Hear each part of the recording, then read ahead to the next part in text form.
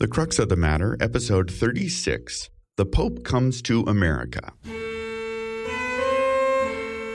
Welcome to The Crux of the Matter, the show by pastors for pastors. My name is Pastor Todd Peppercorn. And my name is Professor Scott Stigmeyer. Hello, Scott. How are you today? Hi, Todd. I'm doing great. Well, grand. I am wearing my quasi-Hawaiian shirt. This is my writing shirt. You know, Fridays are my writing day and apparently talking to you day. So so I take the proverbial collar off and get comfortable because I got lots of writing to do. So that's okay. Yeah. But we got lots of stuff to talk about.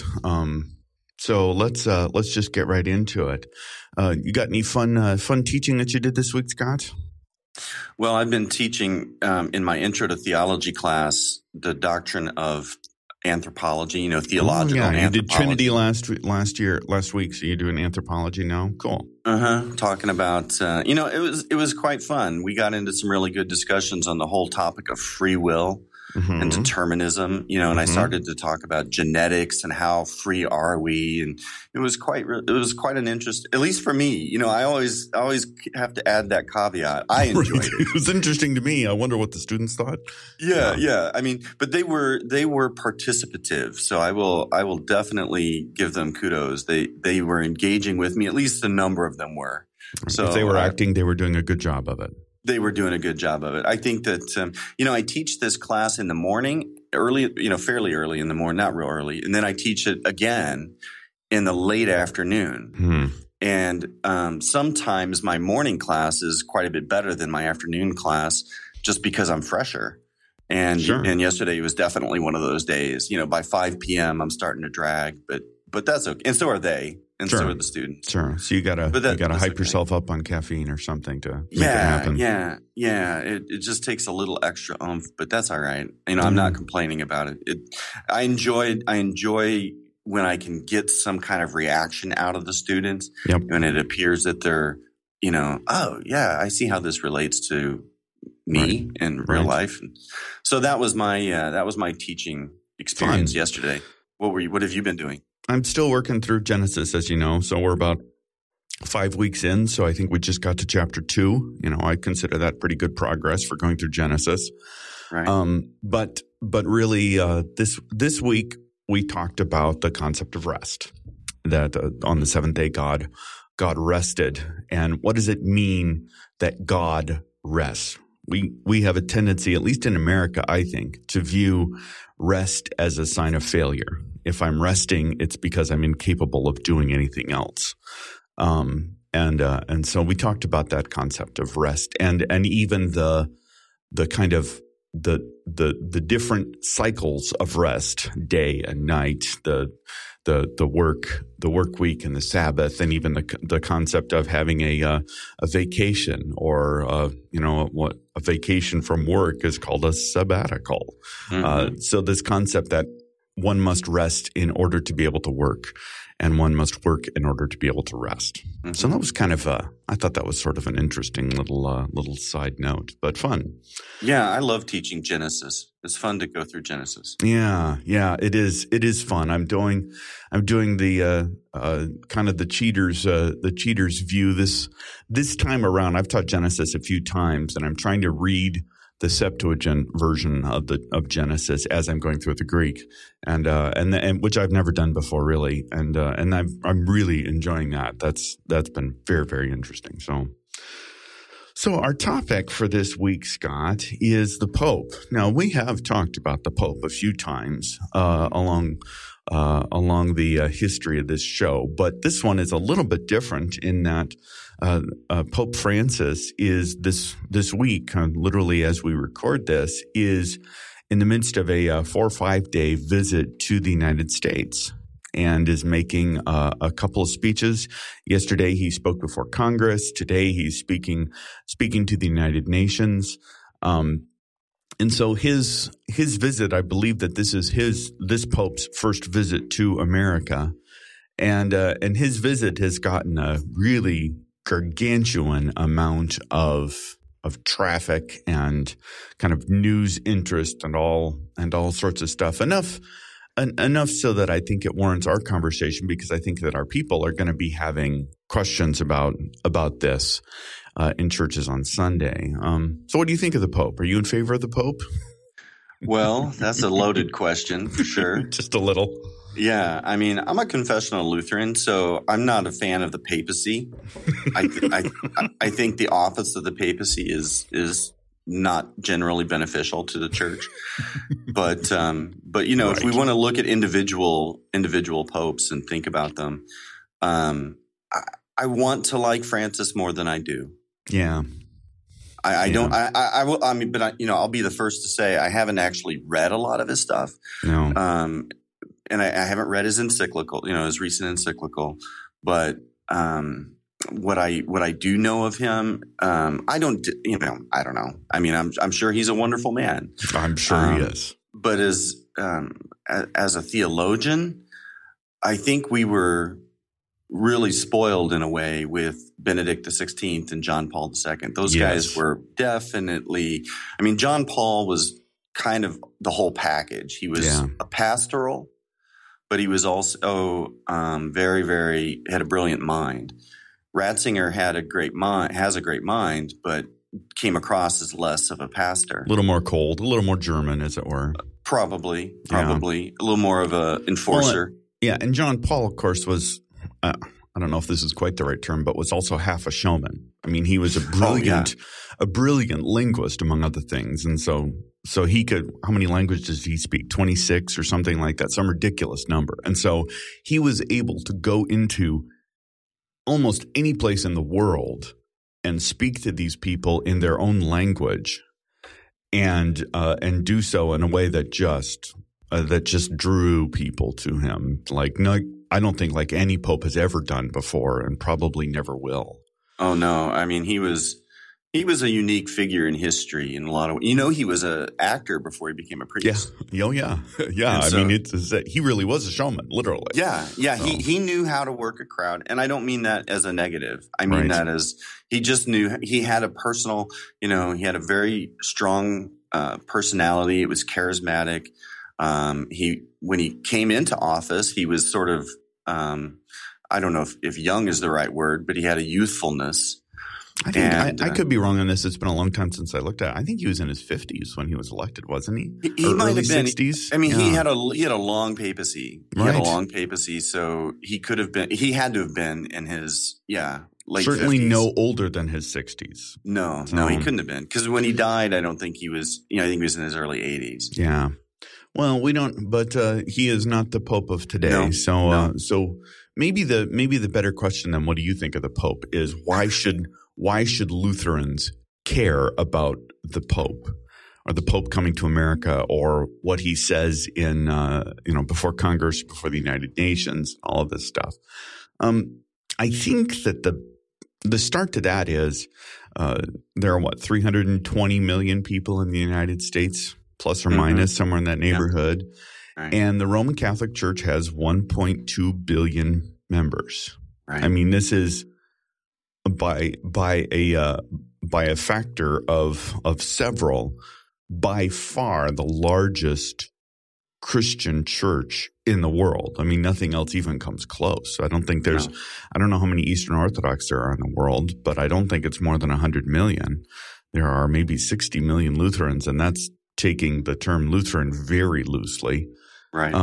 So in terms of sheer numbers, this is just what he says and does impacts all of Christianity in a way that no one else does. Just no one else does.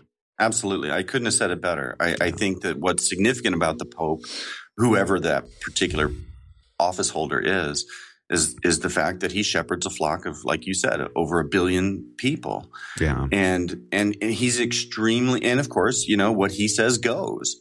He has the ability and the authority to define Christianity in the West. Yeah. And at least to a significant degree, and many of us, who are not Roman Catholics, we follow in Rome's train still. Right. I mean, there's much that we do because Rome does, liturgically.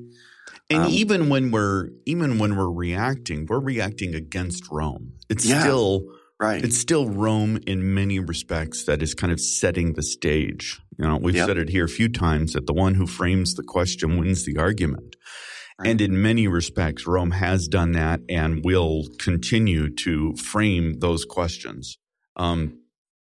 So in many, I would argue that for Lutherans to ignore the papacy and the Roman Catholic Church is folly. It just is. And it's easy. It's very nice and prideful to be dismissive, but we really have no business being dismissive of it. That doesn't mean that we agree by any stretch, but we must pay attention. I think we would be doing our people a great disservice by being ignorant of what's going on there. Right, Definitely. right. I mean, in a way, he is still our Pope. You know, I mean, he's the Pope that the West, looks to. Even those who are not Christians. I mean, you alluded to this with the media coverage. Right. People that don't profess Catholicism or even Christianity or religious belief of any sort are very intrigued by him. Yep. And that's true of any Pope. But this Pope has a particular, at least at the present, in the U.S., he has a particular the media has a particular fascination with him. And so what he says is significant, or what he doesn't say is significant. And many of the Pope's interests here, or at least as it appears to me, seem to resonate a little bit more with the political left. His interest in fighting poverty, interest in immigration, for example, or the environment. I mean, these are all kind of things that he couched or he spoke about in his address to Congress yesterday. And those are, that's almost a Democratic presidential party ticket right there. And, and again, we can argue on how Christian or not Christian these topics are. But the fact is, I would argue that a part of the reason why he's getting so much positive press is because he is pushing the buttons that the Western press want to have pushed. And he's not pushing other buttons. Precisely. Yeah. So he pushes these buttons that the Western media kind of like, but there were certain things that he didn't say that for us as Lutherans, I think are almost more significant. He didn't make any explicit mention of Jesus Christ. Right. Which is That's really kind of more than kind of. That is astonishing. I mean, how do you stand before the world as the head of the largest Christian church and not mention the name of Jesus? We'll see if maybe he will in the United Nations presentation today. I hope so, because that was pretty holy buckets. That's just not right. I'd be very interested to compare his address to Congress with other papers. I'm assuming that John Paul spoke to Congress. I don't know if Benedict ever did.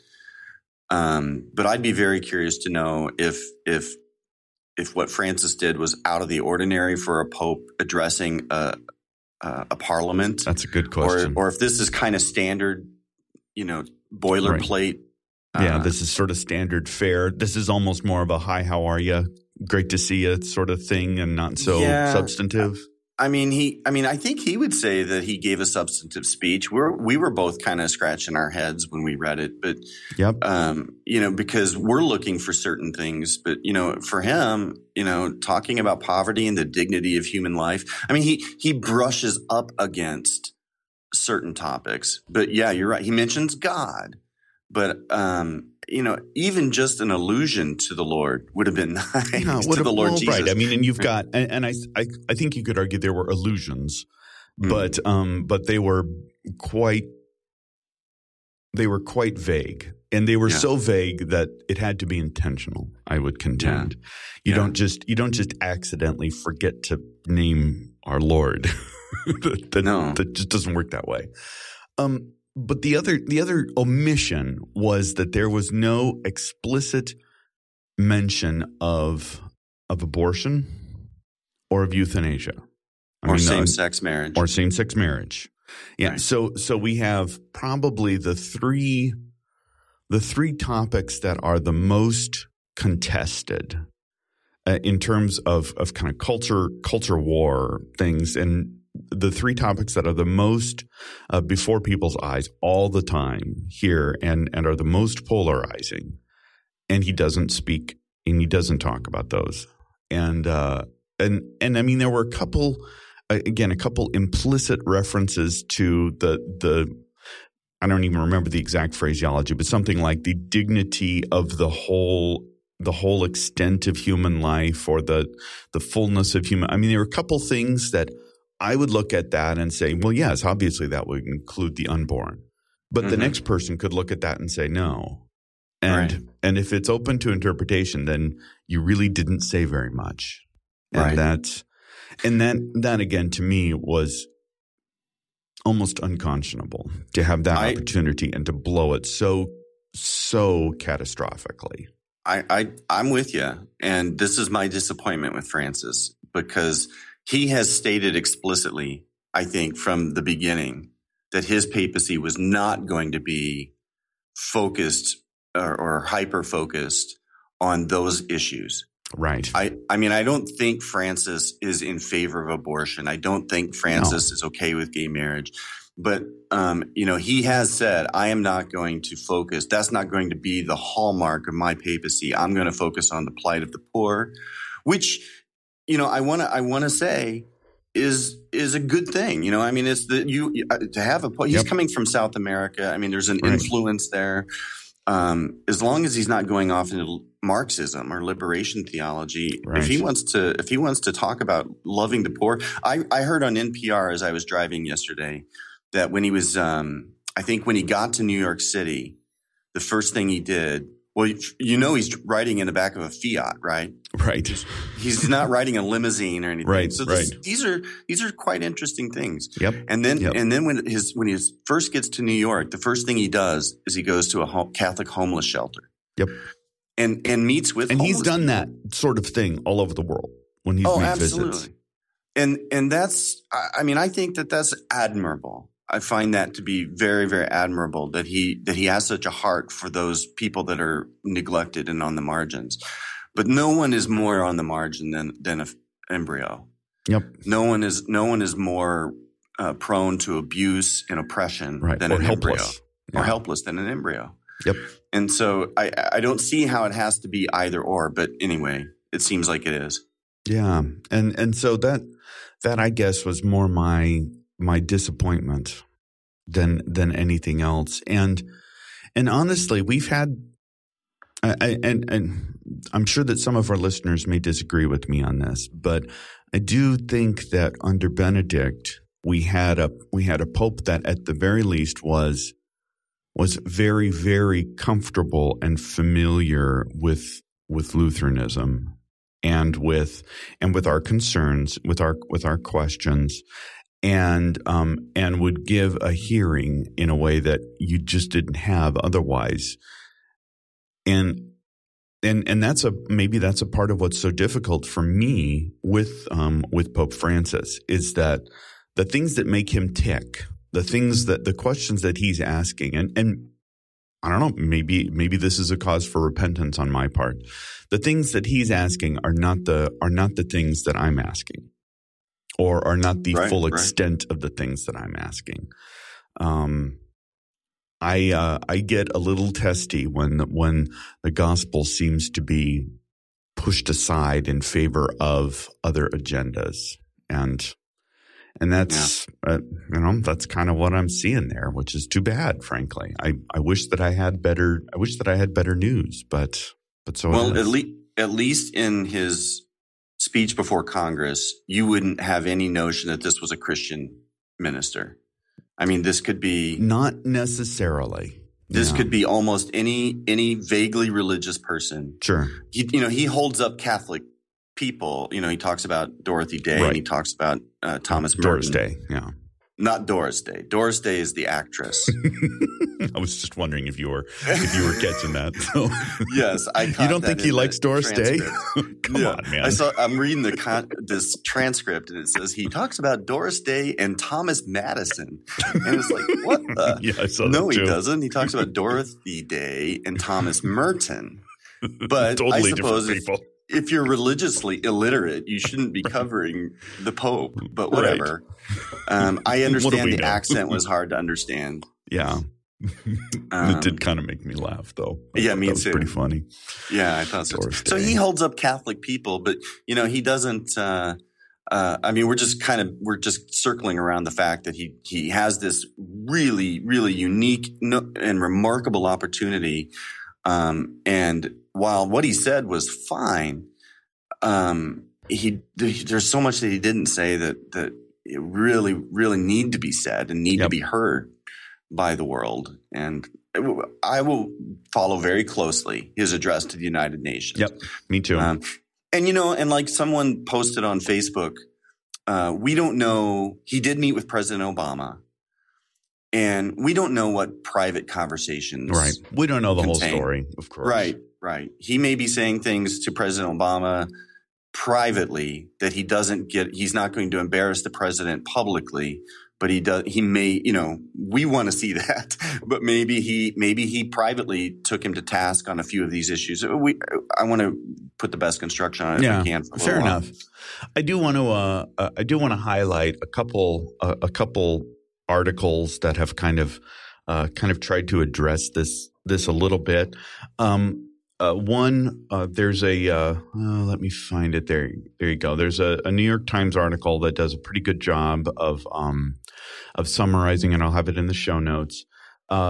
There's also a First Things article that the title of it is "What Francis Said and Didn't Say to Congress." That is probably the best summary that I have read of kind of, I'll say, a conservative Christian perspective on his speech. Another one from the Federalist: Pope Francis never mentioned Jesus in his speech to Congress.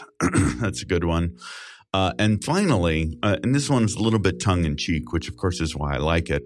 The Federalist had posted an article called "A Protestant Response to Pope Francis's Address."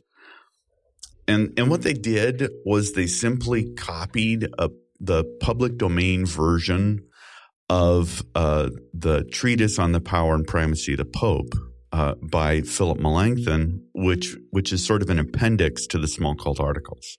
So this is dated 1537.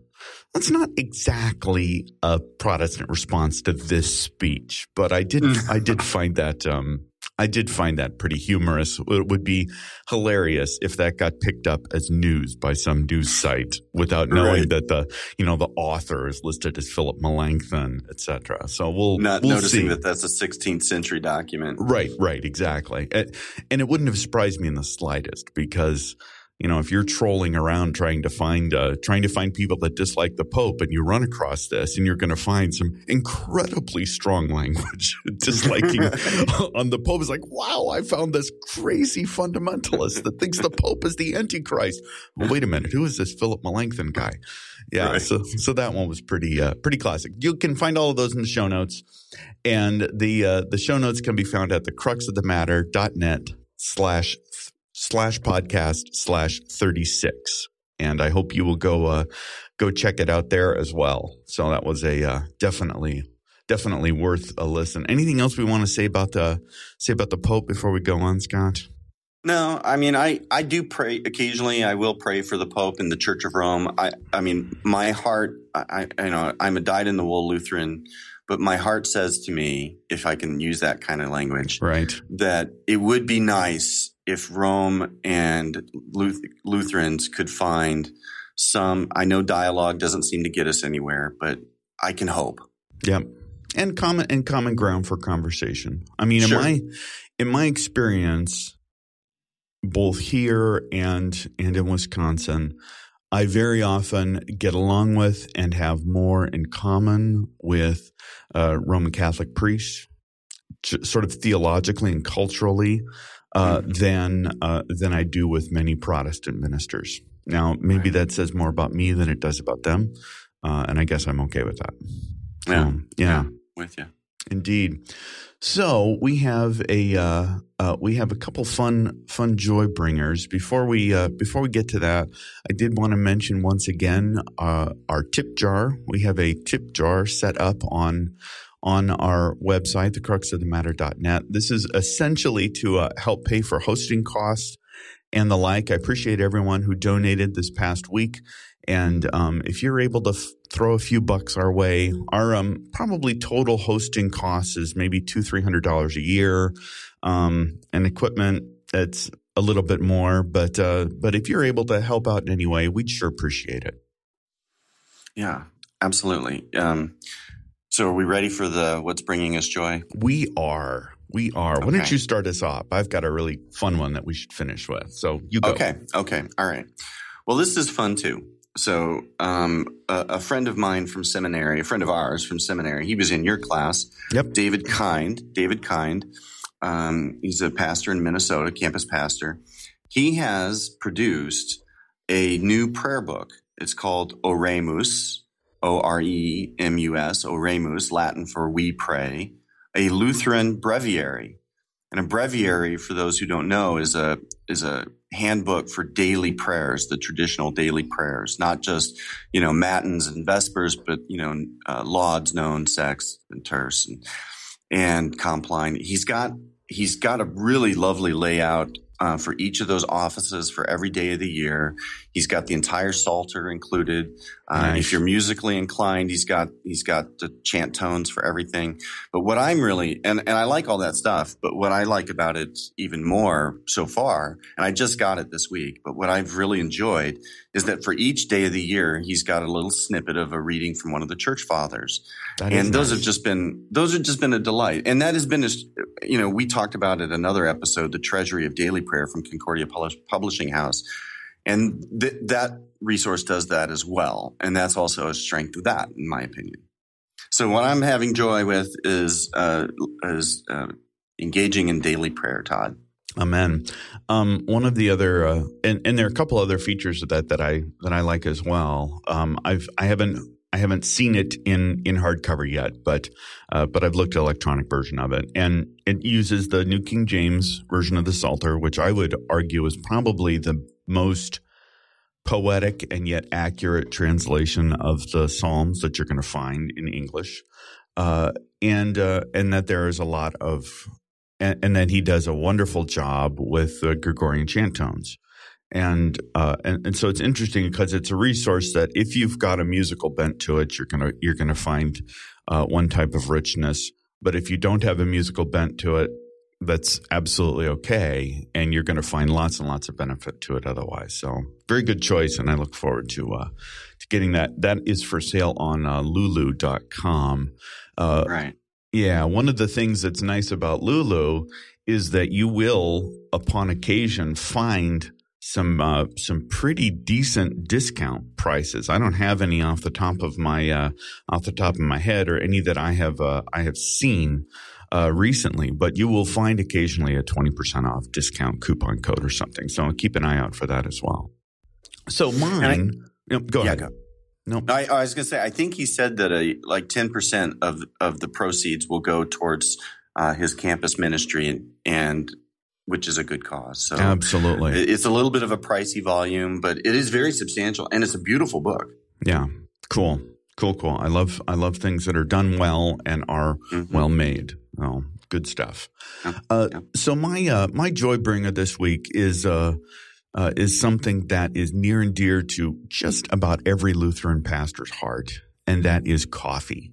Coffee has been called the fourth Lutheran sacrament by some, and while I don't think that it imparts forgiveness of sins, life, and salvation, I am a big fan of coffee. And the coffee that is bringing me joy this week is called Coffee by Gillespie. It's produced by a friend of ours, a pastor in Indiana named Chris Gillespie. And and he has a number of different varieties. This is kind of a cottage business that he's started up within the last year or so. And he roasts his own beans. So this is kind of in-house, and he gets these from all over the world. He's worked with some master roasters to get some really, I think, incredible blends. I got his sampler pack this last week and have just been in awe. There's a Costa Rican, a Guatemalan, a Kenyan, and this morning I'm drinking on, I think it's the Ethiopian, and it's just amazing stuff. It doesn't have that kind of burnt bite to it that Starbucks sometimes has. Smooth, obviously, it depends on on which roast you're looking at. The Kenya has a nice full body to it, and the Costa Rican is a nice and easy, smooth one. So I have been thoroughly enjoying this coffee. You haven't gotten any of this yet, have you, Scott? Yeah, I have. Have you? Oh, good. I have. Yeah, I got the sampler pack, so I've been. Yeah, I don't remember where all they were from, but I've consumed them already. So. They're all gone already. So good. Yeah, it's gone. Right. So I reached out to Chris and asked him if he would be interested in doing a coupon code for the listeners of Crux, and he was very happy to do so. So if you go to coffeebygillespie.com/crux, and there'll be a link to this in the show note. You go to that link, and you are going to get a 10% discount off of your entire first purchase. And I thought that was pretty cool and pretty fun. So if you forget to go to the actual link, you can the coupon code is Crux of the Matter. And you can put that in at checkout as well. And one way or the other, it will work. But thanks, Chris, for doing that. We really appreciate it. And I hope you get some good business from this, because it's great stuff. Yeah, do yourself a favor and order some of this coffee. Yep, it's fun, very fun. Anything else for the good of the gang, Scott? No, I think we covered it. All right. Let's pray for the Church of Rome, that they would be illumined with the pure gospel. And otherwise, we're going to follow this story very closely, I think. Yeah, and maybe we'll have a short follow up next week on his United Nations presentation as well. So that'd be good. Cool. Good. Well, thanks everyone for listening, and we will see you next time.